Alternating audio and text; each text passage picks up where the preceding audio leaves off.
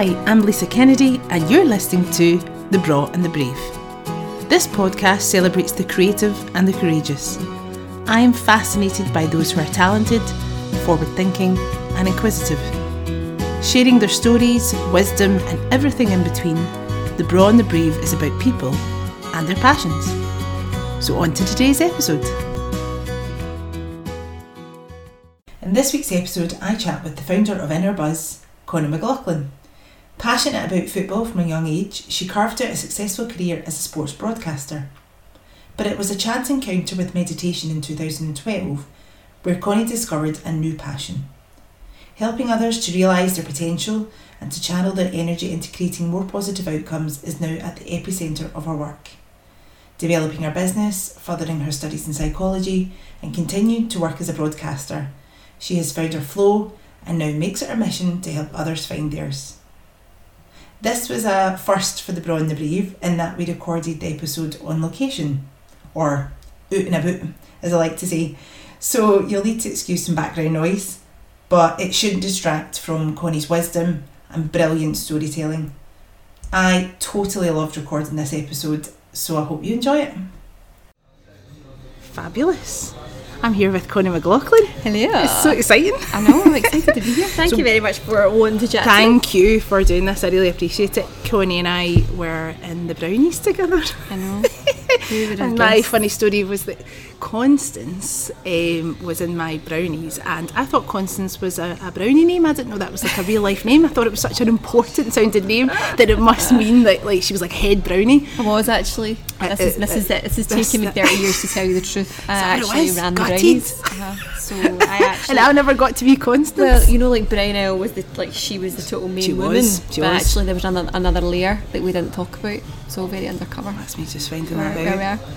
I'm alright with that though. If you were a head brownie, I totally get why. At 7.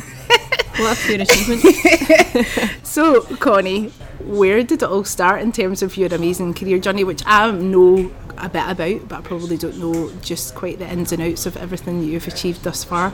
So I'll let you just tell us everything.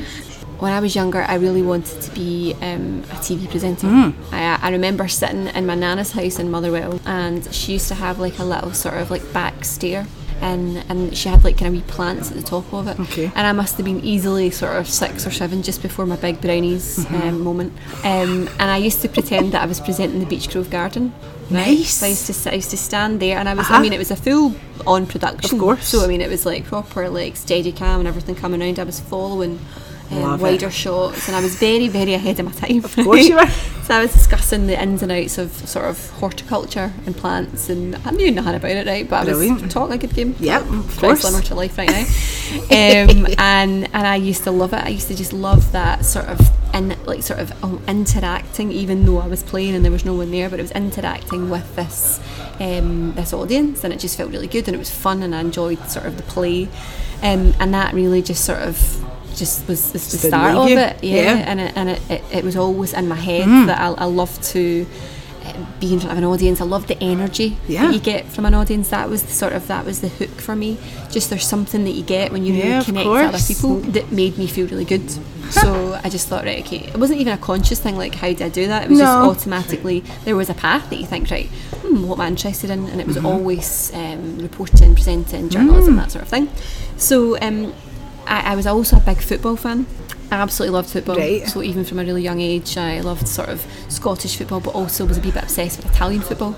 I used to get up on a Saturday morning, I'd be sitting in my house, my pals maybe were staying, and they were like wanting to watch like Going Live or something, and then I'd be like recording like Gazzetta Football Italia on a Saturday, and I'd be like getting a tape out to record it and hear what James Richardson had to say and Brilliant. how Juve were doing. And so that was a big football family then? No, my brother. So I've got 3 older brothers. And the middle one liked football, but the rest of my family, it wasn't as if it was like a big thing in the house, or it wasn't. Just something that you something that I was always a love of yours. Yeah, cool. Something I was interested in. Maybe a previous life. Maybe. So I went to uni, and I always had this idea that I wanted to be a journalist. So that was the natural progression. I would go and study journalism. Went to Edinburgh, got into a course at Napier. There's only like 30 places or something. Totally blagged my way onto it because I wasn't massively academic.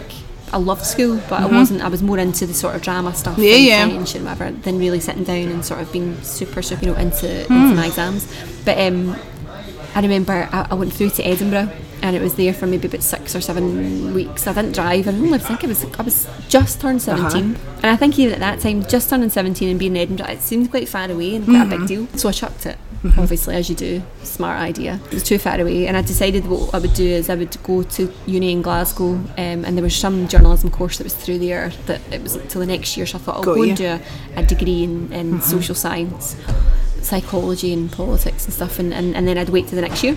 Anyway, that didn't happen, and the what ended up sort of being the focus was the psychology and more the politics stuff. So weirdly, even at that time, there was some draw to understanding sort of human behaviour and what we're all about, and it seemed to be by chance. But I think I've found as my life progresses, there is no really such thing as chance. So did that was great, and then eventually did a postgrad in broadcast journalism, but was always sort of I had this ability to be able to say, right, I really want to do something, and there was no stopping me. Like, it would literally just be like, people would say, well, how are you going to do that, or you can't really do it. You're like, well, we'll just do it, obviously. Like, I would go and find sort of things to do for free or whatever, and that. You just got that drive. It was just with you. I think if you really can land on the thing that you want, and that, by the way, is sometimes the most difficult thing to do.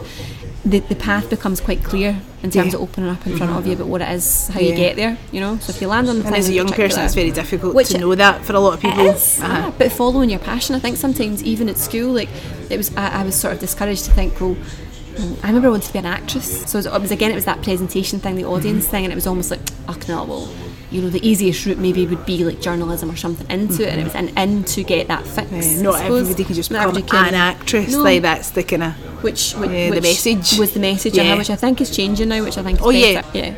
And I think that's a really sort of it's a skill to learn as well, about how you can clear out that noise to get yourself focused on the thing that you want to do. So I did that, and after the sort of the working for free and doing all other stuff, I got my job at Radio Clyde, which was like, I remember I was in Moffat of all places. My brother used to live down there, and I was in a chippy getting my dinner, and I remember the editor at the time phoning me saying, like, you've got this job. And I remember, because I listened to Super Scoreboard and of course, you would have if you're a massive that was my football thing. fan. I listened to that on the radio, and that's why I used to be late for school, because I'd be listening to the sports desk, and now I'd be in this place that was like, it was a really big deal. So I remember walking, I was getting into the first day, and I was like, oh god, this is a big thing, and then it moved from there. So it was almost like this little sort of like this train and journey of this is your job now and this is life. And it was good. So moved eventually down to I did sort of breakfast television for a while in there, and then I got a job at Sky Sports. Moved down there 2011, and I remember thinking, oh my god, this is it. I was doing a screen test in sports news in Isleworth in London, and remember sitting, and I was like, oh my actual god, like, what am I doing here? You know, total imposter syndrome. Somebody's going to get me and just escort me out of the building, like, because you actually shouldn't be here, right? You just shouldn't be here. It's so funny that your brain does that to you. Of course, and I think it's like a self-preservation thing, because you are in a situation whereby you can be, you're out of comfort, so you're not safe, you know. I mean, physically you're safe, but emotionally you're in something that is really important to you. So it's like kind of fight or flight, like get out, you're not supposed to be here to make you safe. So that's understandable. But then as it was progressing, as my sort of job and my life was progressing down there, I just had this thing about, I always had this idea where I think that when I got that, I'd be happy. When I got that'd be the thing. Happy finish line. Right, and then I'm like that, actually. And I remember I'd been down there, because I moved down on my own, and it's the first time I'd moved away from home, and I was miserable. I was lonely, I didn't know really how to live a life on my own. I've got a really big family, a really big group of friends that we've been friends since we were like early at school. Definitely. And we're all still like that even now in your mid-30s, but so it was almost like I was learning how to become resilient on the job. And initially, you know, anything when you're learning something, I wasn't very good at it. And I remember thinking, right, I need to get out of here. I don't know how much more I can take of this, like feeling really rubbish. And then I met this girl who, and the only person that I really knew that well was a girl that did my spray tan. Right now, I don't actually know where I was going to get a spray tan because I didn't really know that many people in the first place. I wasn't going for big nights out, but I just, clearly you just need to keep doing something for yourself. So I'm standing getting sprayed, and she's like that. You should really go to this girl who's she's a meditation teacher. And I'm like, meditation, and I was very open to sort of spirituality, and I didn't really have a practice or anything, but I was very open to the alternative sort of discussions or like existentialism and what else there might be in reason for us being here. Bigger questions. But so you wouldn't have poo-pooed the idea. It wasn't like I'm thinking, oh my god, I'm not going to go meditation. But it certainly wouldn't have been the first thought in my mind. So I went along to the class Thursday night, never forget it. It was in this hairdresser's, right? So I was like, it was in the middle, I was in Leeds at the time, in the middle of this shopping centre in Leeds, up this sort of little dingy staircase on the top of a hairdresser's, and it was like almost like a loft space. Right. Now I thought it was a cult initially, clearly, right? Sent me to some madhouse. Is this, am I going to be murdered? Am I some sort of human sacrifice? Texting your mum. Should I leave right now? But there was something going, actually you're fine, you're fine, just go. And in the wee corner of this loft space, there was this girl sitting with a few people, and there was like candles, and she had weekend incense sticks and cushions and stuff, and it was actually pretty. There was a nice energy in it. It was weird, but it was a nice space. I remember sitting down, the girl's name was Roxy, obviously. What else would her name be? Right? There's another cool name, Constance, Ellie. Roxy. So we were sitting with a cool name, and we sat down, and there was something sort of clicked, and something really happened that day. And I remember coming out thinking, Jesus, like there's something in this. And it became a wee bit of an obsession for me about finding out more about what that was, and trying to understand kind of what just happened. And then that was done. Basically, that was 2012, and it became almost like some sort of like junkie for material on self-development, on self-help, on mindset, on positive psychology, on behavioural change, anything I could get my hands on. And at that point were you thinking, this is where I want to go career-wise? This was for you, this is for you, going, I want to tap into this for me. I didn't really wanted to know what it was, and because I did this little kind of almost like a wee flash of it, I'm like, oh my god, imagine that. Yes. If that's what happened within like an hour. Just like a taster. Like what could happen if I properly get into this? And I remember like one of the first books I was reading, have you heard of The Secret? Yes. I've not read it, but I have, You should read it. You can read it or you can watch it on YouTube. It's on a wee video and stuff. Is it right? Okay. Cool. Take away the Americanisms of it, because sometimes you can get lost in the sort of delivery of it, but I think that the message itself there is effectively like your thoughts become the world that you see, and that your thoughts become like a reflection of the things that are around you that you that manifest in your life. Because what it does is it allows, and it means that you have to take responsibility for your life. It's not just the case that actually I'm party to the certain circumstances that have happened, or this is the life I have and I don't have any control over it. And that for some people, particularly in the work that I do now, is quite a difficult first step, because well, I've not created the situation where I've struggling for money, or I'm in a ridiculously bad relationship or whatever, and sometimes we're not consciously making these choices. But we're making choices. But we're making, even if it's filtered through whatever's happened within our subconscious. So that for me was a really big moment in terms of. Well, it's nice to know that you have some control back, even though that's a scary thought. Like, you are in control, and it's you that's in power of this. But then that's also a positive to take away. Massively, but it was scary. It was power. I'm like that. I don't really know if I want this power. Here, take it back. Something else. Here we are.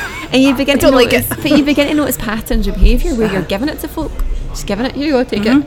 Oh well, and then people moan and procrastinate about it, and it's like, well, here it is, and then you're sitting in a situation that you don't like, and that's what causes people to feel anxious, depressed, whatever, because you're completely out of alignment of your own power, your own wisdom, your own thing that's within you. So anyway, I decided after a few years of my sort of study that I wanted to go back to uni. So I went back again after my postgrad broadcast journalism. And then I went back and that's a huge step in itself. When you've not been in but that. It didn't seem like it. But that was again one of those things where I was just like, I need to do it, so I'll just do it. Like, it'll get done. That's a new. But then it's also in everyone.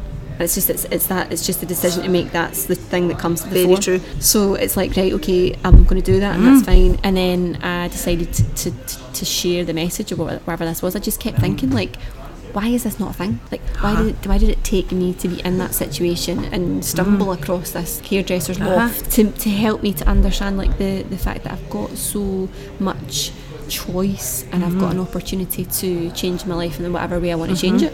And I kept thinking, that's not okay. Like people need to know about this. So I took it upon myself to try and share that message, and that's and create an amazing thing called Inner Buzz. Yes. Wow. So how did that all come about? Did you just again wake up one day and go, I'm going to do that? No, just like you do? Well, I didn't know how I was going to do it. I've never started a business before. I was no way business minded. I wasn't one of these people who think, I'm going to start my own empire. It was more about like, how am I going to, what's the channel that I can spread this message? Yes. And I had obviously a benefit of the communication stuff behind me because of the work. But then also that was a wee bit of a hindrance because I decided to move back to Scotland and do this, and people thought I'd lost the plot. Right. Like, I remember my old boss phoning me up and saying like are you okay? Like thinking I'd had some sort of breakdown. It was just so different from the sort of norm, and having this real sort of 180 of career. It was like people were kind of like, that's a bit weird. What's going on here? What's she up to? Yeah. Because people just look at other people and think they've got it made, or they must be happy, or they must be, because looking at you were extremely successful. It's just in a box, isn't it? Like that's who you are, and it's part of, I suppose, your identity, but it's actually not. Like because a lot of things make up a whole person, exactly. not one thing. I'm not Connie who does this one thing. Yeah. As this one-dimensional person. It takes a wee while to shed that, I think, because especially being in the public eye and being so visible from everything that you've done. Like, I guess people just form a picture of you and what they think you are and what you're all about. And I think that you make that choice about whether or not that persona is the most important thing. To be a whole other person, you have to have all these interests and backstories and things.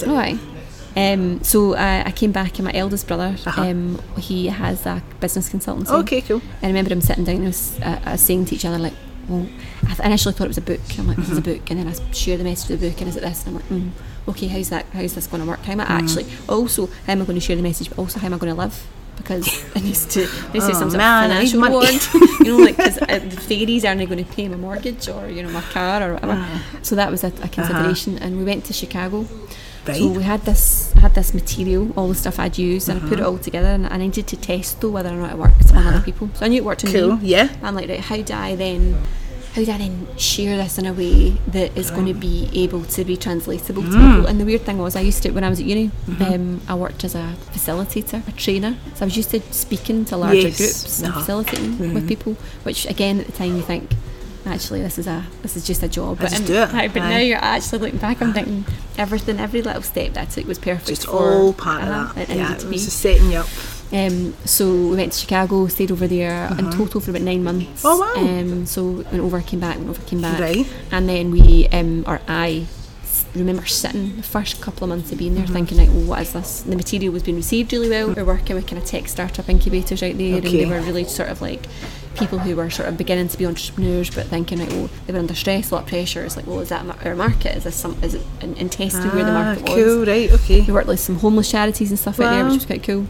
And then I remember sitting thinking, right, I need a name. This is a business, right? What am I going to call it? Like, what is it? And I remember sitting in the apartment, and I'm so grateful and lucky to be in that position, because my brother stays in this apartment that's basically floor to ceiling glass, and I remember looking out onto downtown Chicago and the Chicago River, and it was a beautiful day, sitting thinking, right, well, this is pretty decent. It's a pretty decent scenario here. Don't really know how I managed to end up here, but anyway.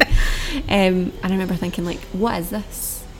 What does it feel like? And I sat with myself and thinking, right, what does it feel like in my body? And it felt like a buzz, like when you've something that's happening, you're really excited about it. It just felt like that, and I was like, it's kind of like an inner buzz. And I was like, there you go. That's what it is. And it felt really real, and it felt really true. That's what it. That's like a proper light bulb moment. Yeah. And it's like then the sort of values you're connecting to your body and your mind and your spirit, and kind of what the whole purpose of the business is, to try and share that message with other people as well, is looking at all the different facets to the self and how we explore that and how we listen to it. When, like, my biggest belief out of anything that I've ever done in this whole process is that we always know the answer. Like, so even when I was in down south and I wasn't feeling good, there was something within me that knew that this wasn't right, so it was telling me that there was disruption. So it's like, well, when you're feeling that way, like, listen to it, because it's telling you something that you need to know. So if there's something within your body that's maybe like, you know, pain, or it's out, or just sort of out of sync, listen to what your body's trying to tell you, you know, and through meditation or through whatever it is, the sort of tool that you can use, you can tap into that wisdom, tap into that thing that's within us, and it will always lead you to the way that you need to be, or the way that you're, the place that you need to go to, or the life that you want to live. It's always there. And sharing that message with people is like the best. I was just going to say, that sounds like the best job ever. Hi, it's amazing. It's pretty decent. So you clearly love what you do. You're extremely passionate, and the whole premise behind this podcast is about people that are passionate about what they do, whatever it is. And it's evident that this is where you're meant to be and what you're meant to be doing, and the message that you're sharing. In terms of inner buzz, like if you are working with a particular client or a particular group of people, what are you trying to help them do? So it's always about coming back to that space. And why would quiet. someone come to Inner Buzz? Like, why would they, like, what kind of groups have you worked with clients? Like? So when I came back from Chicago, so after that 9 months, I remember sitting in my living room and saying, right, how do I grow this business? So I'd landed a really big client who was Chicago and London based, and I'm like, oh wow, okay. My God, this is easy. The whole business scenario is like a piece of nonsense, right? Little did I know, right? So I'm like, oh God, this is great. So I'm like living my life, just doing my thing, but I'm like, also something to say, right? Okay, so I need to be able to grow this business. Like, so how do I do that? I remember looking through my phone, my contact lists, and saying, it was manager, player, it was chief exec, agent. It was all football, because obviously that had been my life for so long. I mean, a couple of pals in that in there as well. Just a few. But it was perfectly evident that, again, I was being sort of guided towards something else. So I remember speaking to one of a manager friend that I'd had when I was in Scotland, and saying, listen, I've got this idea for a club. It's a programme that I'm using to help players with their mindset, to help them sort of understand how they can perform better. So when we feel at our best, when you're trying to do something, you're going to do it better. You know, if you're dancing and you're dancing a new routine or whatever, and you're on your own, and you can feel comfortable, and if you try stuff, and you'll be a wee bit more expressive because you don't have that fear of doing something in front of someone that you're going to look daft, right? So I'm trying to get people into that state of being in that flow, no matter who's watching, right? So you're in that space, and when players you get into that sort of frequency, if you like, then they're able to perform to their best. They're able to be their best self. Yeah, just shed off anything that's any baggage that's them and be in that moment. And so I said, I was like, I don't know if this is going to work with people, like with players, but let's just give it a try and see what happens. And we did, and it was ludicrous. The result was ludicrous. They never lost a game in the first 8 weeks that we did it, right? And it was with them for 2 years, worked with other football clubs, and that sort of went really well and progressed, and that was great, working with some other sort of corporates. But there was also something within me as well that kind of gets to a point where I know when it's time to change. I'm learning this as well as I'm going along, that sometimes it'll be that, you know, there'll be other wee paths or things that are opening up. So at the moment we're working on a new digital platform, helping more people access this information without it always having to just be me that goes to the office or me that goes to the club or whatever. To try and half yourself in. Exactly, cutting off your bits of your fingers to put you in that. But if you can do that and you can share that message with as many people as you can and scale it up, that's like my perfect scenario. So that's what we're kind of working on just now. But there's, I mean, I do one-to-ones and stuff as well, so people will come because they're just not feeling happy. Maybe they're not happy in their job, maybe they're not happy in their relationships, maybe they're not happy just with their self and their life in general, and they know there's something inherently within them that knows there's something better, but they just kind of don't really know how to do it. And they'll come just to sort of learn techniques and tools about how they can sort of be more aligned and more peaceful, empowered, happy in their life. And I think that the biggest thing I've learned as well, and I'm always learning, like you never it seems like that, like you must just be constantly wanting to access more information to then pass it on to others. Totally. Constant growth there. Aye, always. And I think that the moment you think that you've cracked it is the moment that you fall. Your time to So I mean, we've had moments like that too, of course. I mean, your ego sometimes takes over and it's like, this is brilliant, check me out. Of course. Sitting in LA doing my work and sitting on a beach and then actually being like, it's not ideal. So there are moments, I think, of clarity as well that you think, right, okay, I'm beginning to learn another lesson. And I think that in the moment of inner buzz, which was that tapping into that joy, I think I missed a step before that. Which was having to get into a space where you're able to access that first and foremost. So there has to be some sort of calmness or stillness before you can get into that space. Probably if I could get back, it might be more zen-y related. Okay, because I was going to ask you about, like, you know, going into your own personal practice of that. Like, how do you do that for yourself every day if you're then because you're so busy and everything you're doing is amazing, and you're talking about having to, like, you know, make a digital platform so that more people can access you and your fantastic ideas and what you've found. So then where does Connie come in? Like, how do you look after yourself? Like, have you got a practice? Oh my god, if I didn't have this practice, I think that my boyfriend would probably kill me. He would probably just move out, because that's an important thing. So spending time together, like at home, like home life is so important. Like that for me is my like recharge. Oh my god, that is like the thing that brings me joy, and I'm so lucky and grateful to have that. With your partner or your family or your friends, like it's such an important thing. It really is to have. Tops you up almost. Definitely. For me. So obviously I live in Edinburgh now, but most of my family and my friends are through here in Glasgow. And even just like sometimes Kyle says to me, right, we need to go to Glasgow. Like, you need to code for let's go. Come on. He knows when I need to. I just need to be around. It's great that he's so in tune with you. Obviously knows you very well. And I think that's that important thing. Great. So that's important. But I think, like, for me, my daily practice is always, so I meditate every day in the morning. I go through mixtures though of what ones I'll use. So I've got a 7-day meditation. Have you used yours? I have. You do like it? It's fantastic. I love it, because I only got into meditation like a couple of years ago, and I have no discipline. So I was doing it for a bit and then not doing it for a long time, and I always feel better when I do it, and I'm like, why do you not do this for yourself? Just do it. But then there's also a thing about giving yourself an awful hard time. It's like that can be so counterintuitive, because actually that is much worse than not meditating. Very like true. Giving the guilt, giving yourself the feeling of, oh my god, I should do this. I should, like, well, why should you? You should, because you think you know it feels better, but actually when you feel it's right for you, you'll make the time to do it. Like, so true. There's so a lot in our dialogue to be aware of and look at whenever you're having those conversations, because I'd like to switch that inner dialogue off sometimes. Sometimes I know I can too. But it can be also very, very helpful. Yes. So do meditation. Your 7-day meditation was fantastic. I really enjoyed it. So we can post it along. Of course, absolutely. And people can thank you.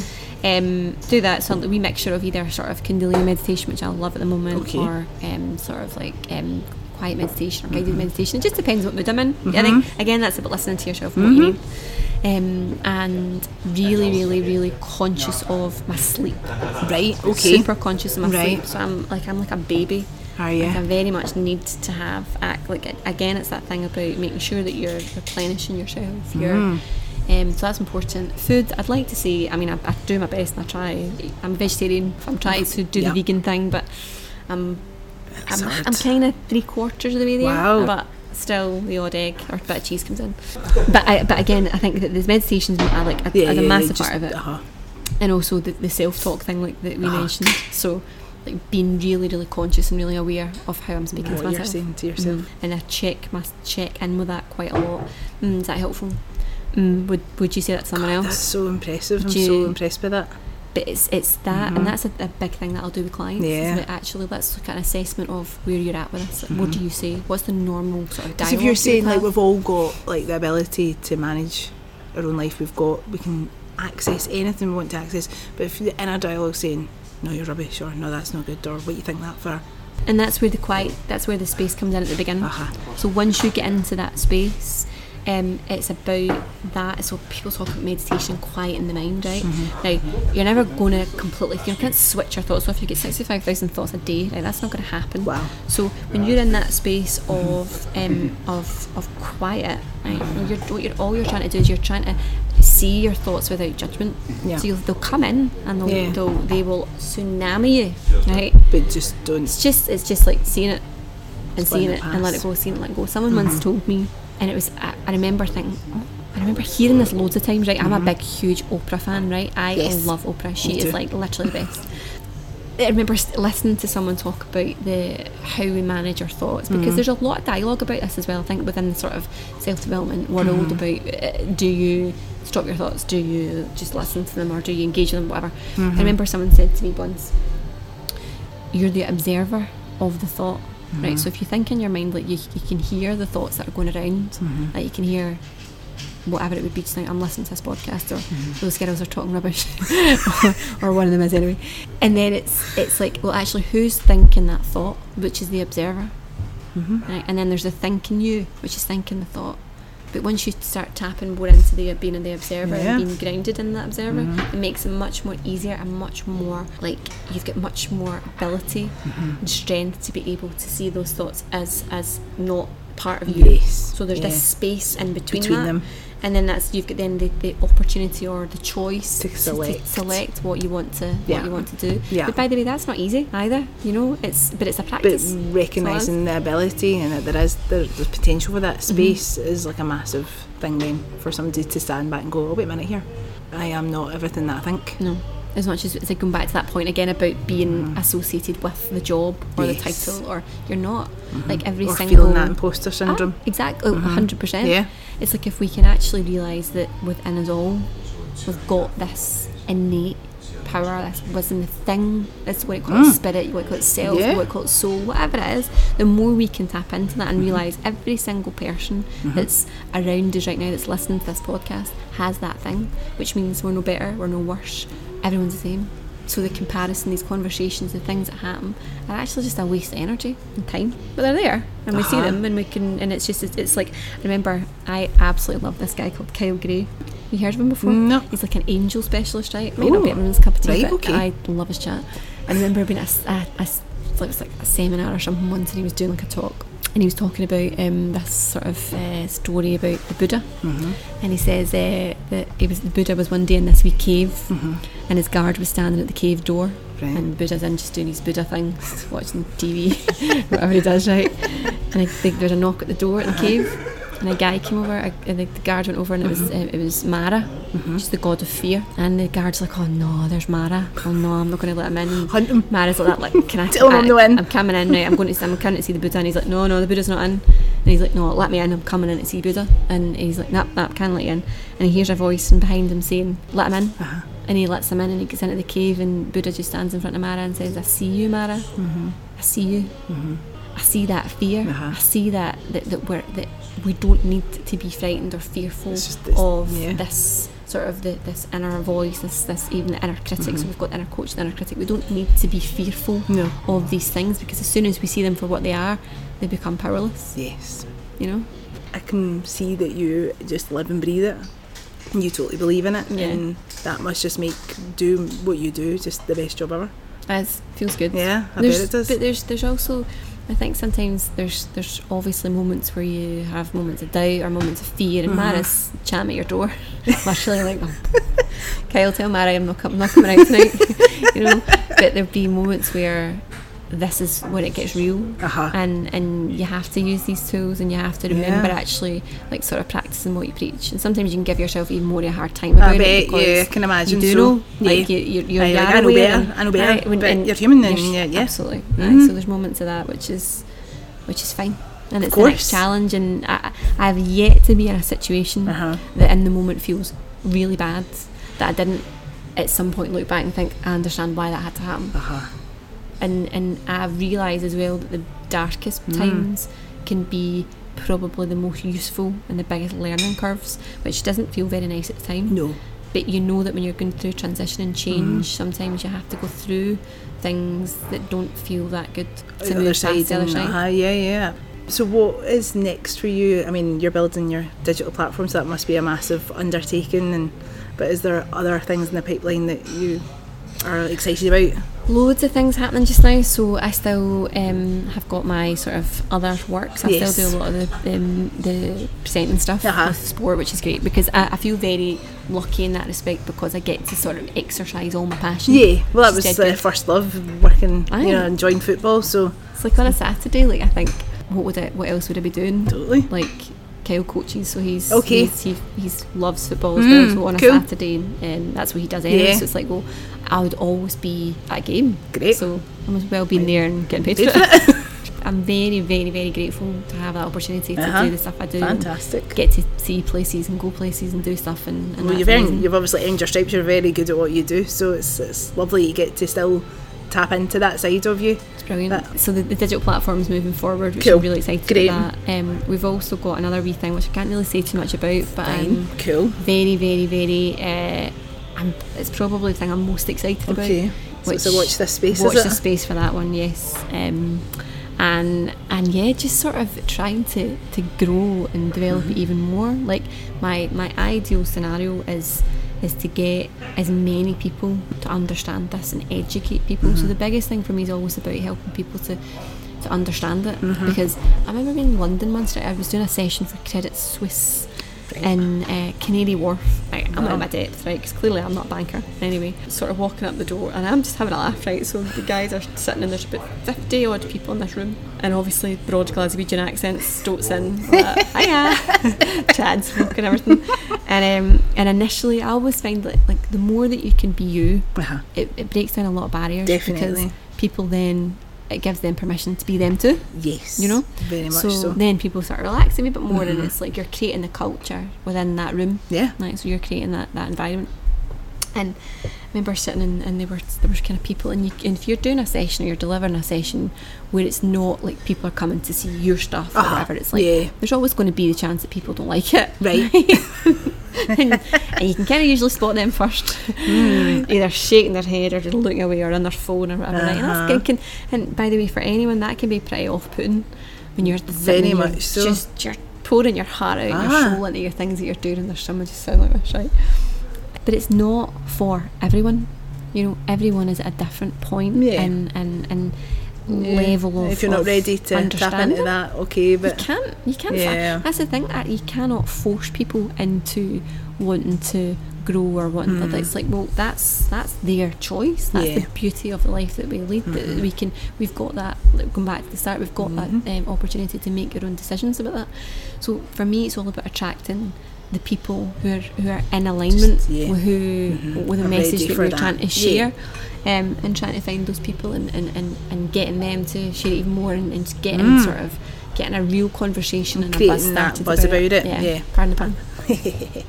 Oh, well, I'm so excited to see what you got up to next. Thank you so much for doing this. You're welcome. This next part is called the quickfire round. It's getting to know who really Constance is. Best ever song lyric? Best ever song lyric? Yeah. Let It Be. Ah, nice. Good one. It reminds me of my mum, because I'm not like a massive Beatles fan, I'm not, but like there's something about the wisdom behind that. By the way, there's so many Beatles songs, if you actually listen to the lyrics, you think, geez, whatever they were taking really seemed to work, because there's something quite profound about it. Yeah. But, you know, like Mother Mary come to me, she's like, listen, you know, it was obviously about his mum, and it's like sitting and actually just allowing things to be as they are, instead of trying to create consistent resistance. There's something about like when we try and force stuff, it feels not like it doesn't feel jars. Like but if you allow things just to sort of be as they're meant to be, and again that opens up the flow, and it's a big piece of sort of how I try and live my life, is letting it be, taking inspired action when it comes, not just sitting in your house waiting for something to happen, but letting it be as it is and being okay with that. Totally, not trying to resist it, like you say. What's the one story that either friends or family retell about you like a lot? Oh gosh. One that you can share.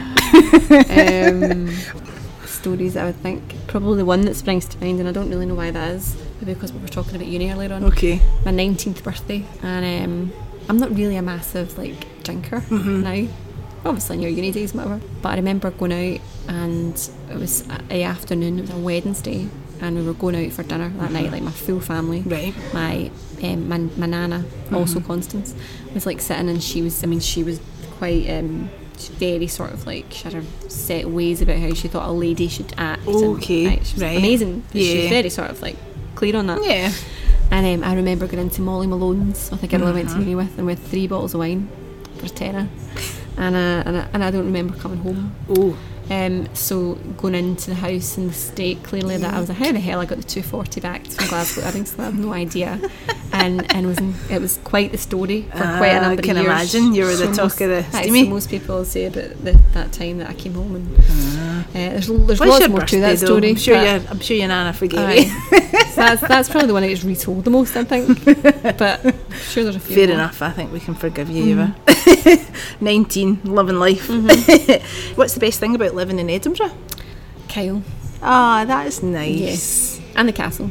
Is Kyle from? He's Edinburgh. from Edinburgh. Cool. Yes. That's lovely. So, but there's something about, like, I remember going to when I used to always want to go through there, so my friends would be like that to me, oh, for God's sake, if she goes again, any opportunity, let's go Edinburgh, let's go for a night out in Edinburgh, let's go. I think maybe subconsciously I must have known he was there somewhere. Yeah. Must be what it was. You were drawn to Edinburgh. And then when I was, so it's like a year since I've moved through, I remember just being like, I had my flat here in Glasgow, and I was like, either I move away back down south again, or I was going to move, just didn't know where specifically. And Edinburgh was just like, well, why would I not? That's a place I love. Like, there's some energy, there's something about it that draws me there all the time. It's just my favourite place. There's two places in this earth that are my favourite: Edinburgh and LA, and I'm lucky to live in one. Fab. This is becoming a bit of a theme on the podcast, hence the name The Braw and the Brave. What is your favourite Scottish word or phrase? When I used to live in England, I used to say words a lot that weren't actually words, and I didn't know. Right. And a lot of the time I'd have to say, is this a word here? And like, I don't really think I'm massively, like, you can't really understand me. It's not as if I'm massively West of Scotland. No. Like, I mean, clearly I'm not exactly, I'm not going to win any awards or prizes for the Queen's English either, I wouldn't have thought.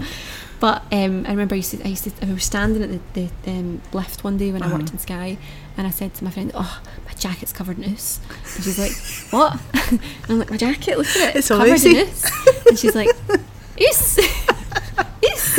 What is this? And I was like, like oos, like fluff. And she's like, that's definitely not that's a word. So I probably say, yes. That's so funny, love it. What does the world need more of? Kindness. Spot on. Who would play Connie in a film about your life? Because obviously that is going to happen. I'd like it to be me, obviously. Who would play? Could be if you wanted it to be. Who would play me, and who do I love actress-wise? I love Richard Madden, but he can't really play a girl's part. There's not putting any limitations in this. Jamie Dornan, he could play. I'm trying to think. She'd need to obviously be brunette. She'd need to be like obviously really young, clearly. Of course. She'd need to have the chat. Oh, she'd need to have the chat. For some reason, Courtney Cox comes to my mind. Oh yes. Maybe we can have that. I like her because I think there's certainly characteristics of her character within Friends that I relate a lot to. Cool. Yeah. Which band, past or present, would you be a groupie for? Oh my God, take that. Really? Of course. Are you a massive take that thing? Oh my God. Are you? Yes, there's not even a question about that. Right, yeah, take cool. that always for me, because that was me. Although I'm very excited. I was just actually saying this the other day about if there was actually, like, I'm just making my own questions up here. That's because you're a pro. If there was a question, this is at least you've not asked the right questions. Okay. You're training me. This is great. This is free training for me. I was just talking about this earlier. I was thinking if there was a concert, right, that I would love to go to, right, what would it be? And I'm like, it would be, so I'm all over The Greatest Showman, right? Okay. Obviously, as most people are. Yeah. But it would be Hugh Jackman singing The Greatest Showman or Les Mis, for example, whatever. Nice. And apparently that is an actual thing, which I got tickets for yesterday. He's coming to Glasgow. Is he? And I was actually cool. so delighted. Oh, that's nice. So you just dreamt that up. So you made that thing. So that was my thoughts become things. Exactly. So there you go. What else can, let's have a wee think. What else can we conjure up? Aye, there's a Shetland pony with a bow.